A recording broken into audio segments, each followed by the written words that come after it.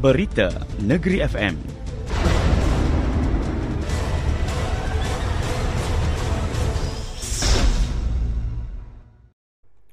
Assalamualaikum dan salam Malaysia Madani, bersama-sama saya, Amar Irfan.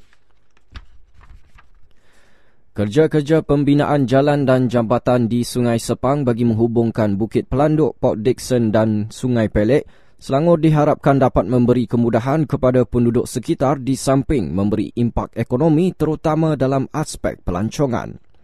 Menurut Menteri Besar Datuk Seri Aminuddin Harun, pembinaan jambatan tersebut dijangka dimulakan tahun hadapan selepas selesai isu pengambilan tanah.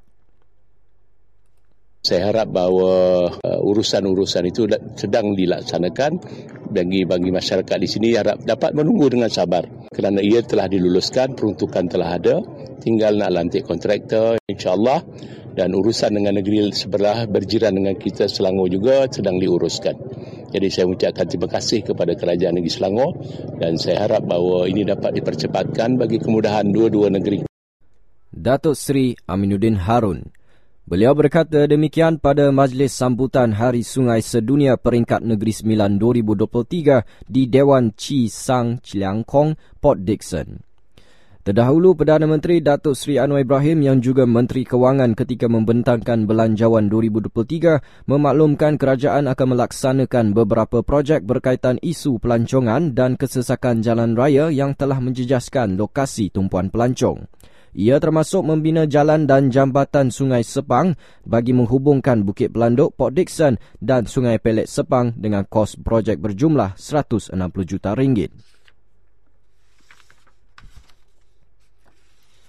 Kerajaan Negeri Sembilan melancarkan kempen peduli Palestin dalam usaha memupuk kesedaran masyarakat menyalurkan bantuan kepada umat Islam di Palestin. Menurut Menteri Besar Datuk Seri Aminuddin Harun, pihaknya menyasarkan sebanyak RM1 juta kutipan yang akan disalurkan kepada Palestin melalui Pertubuhan Global Peace Mission GPM. Justru orang ramai diseru untuk tampil menghulurkan bantuan sama ada melalui tabung kutipan di masjid atau secara terus ke akaun peduli Palestin. Ini jihad kita, ini perjuangan kita, ini tanggungjawab kita. Kalau RM10 pun kita tak boleh nak bagi, bagaimana rakan-rakan kita di sana mempertahankan, menjaga imej umat Islam. Hari ini kita cerita tentang Islam, tetapi kita berkira-kira untuk kita berderma kepada perjuangan Islam yang sedang dihina. Datuk Seri Aminuddin Harun. Beliau berkata demikian kepada pemberita selepas melancarkan kempen peduli Palestin peringkat Negeri Sembilan di Masjid Negeri Seremban. Setakat ini, lebih RM800,000 berjaya dikumpulkan melalui tabung amanah di bawah kempen berkenaan yang dikendalikan oleh Bendahari Kerajaan Negeri Sembilan. Wacana Nasional.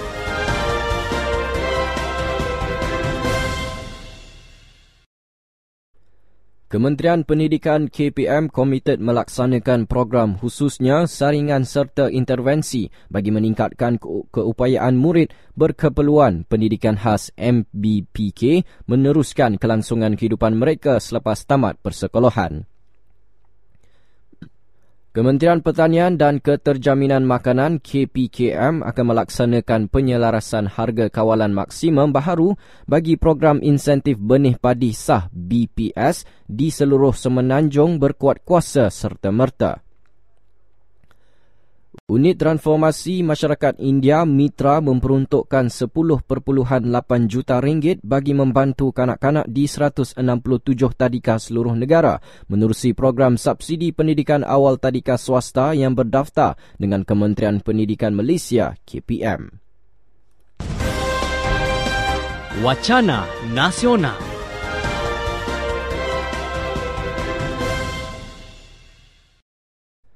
Jabatan Imigresen Malaysia JIM Negeri Sembilan berjaya menahan seramai 28 pendatang tanpa izin parti daripada pelbagai negara dalam satu operasi baru-baru ini. Menurut pengarahnya Kenneth Tan Ai Kiang, operasi dilaksanakan hasil aduan awam serta risikan yang dijalankan berhubung kehadiran warga asing di sesebuah lokasi.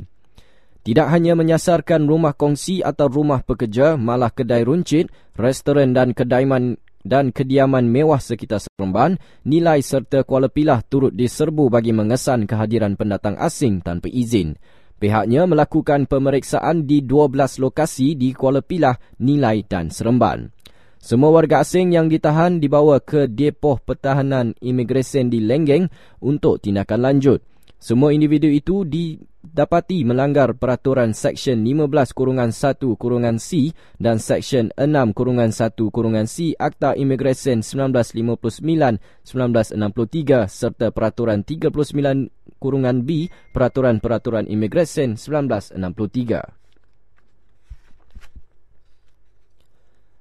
Felkra berhad antara agensi yang menerima manfaat daripada pembentangan belanjawan 2024 baru-baru ini menerusi peruntukan sebanyak 90 juta ringgit diberi kepada agensi itu serta pihak berkuasa kemajuan pekebun kecil Perusahaan Getah RISDA.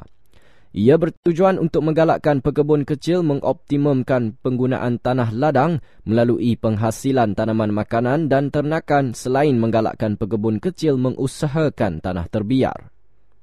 Peruntukan yang ada ni kita terjamin juga lah, tapi kita minta lah. Sambil itu kita nak buat projek-projek yang ada ni, kita menggunakan jentera untuk macam traktor untuk memulihkan tanah tu kena ada lah dengan baja-bajanya semua ni. Kita minta peruntukan tu dapat juga dimanfaatkan untuk kita buat projek-projek yang ada. Boleh daripada 90 juta tu dibagi subsidi kepada peladang-peladang ni. Jadi dapat menambah segi hasil, alhamdulillah. Dan segi harga pun takat ni masih lagi lah bagus. Jadi kita minta tu lah meringankan beban hutang peserta. Jadi kalau boleh harga baja tu dengan meracun tu disubsidikan kepada peladang-peladang seperti Pekra ni. Ada peruntukan tu dapat membantulah saya fikir untuk peserta-peserta penduduk-penduduk di sini untuk menjana pendapatan dari segi ternakan dan juga bantuan pemakanan ternakan makanan ternakan, dan juga kita pun lembu ni pun kita paling tidak kita dapat membekalkan daging segar kepada penduduk-penduduk setempat, dan mungkin akan datang kita akan luas lagi lah pengedaran makanan ternak daging-daging ternakan ni ke kawasan-kawasan lain yang memerlukan. Muhammad Yudin Othman, Kaharudin Aziz dan Zulkafli Abdul Rasid. Sekian berita yang disunting oleh Nur Jolizan Muhammad Zain, Berita Negeri FM, peneraju berita berwibawa. Saya Amar Irfan, Assalamualaikum dan salam Malaysia Madani.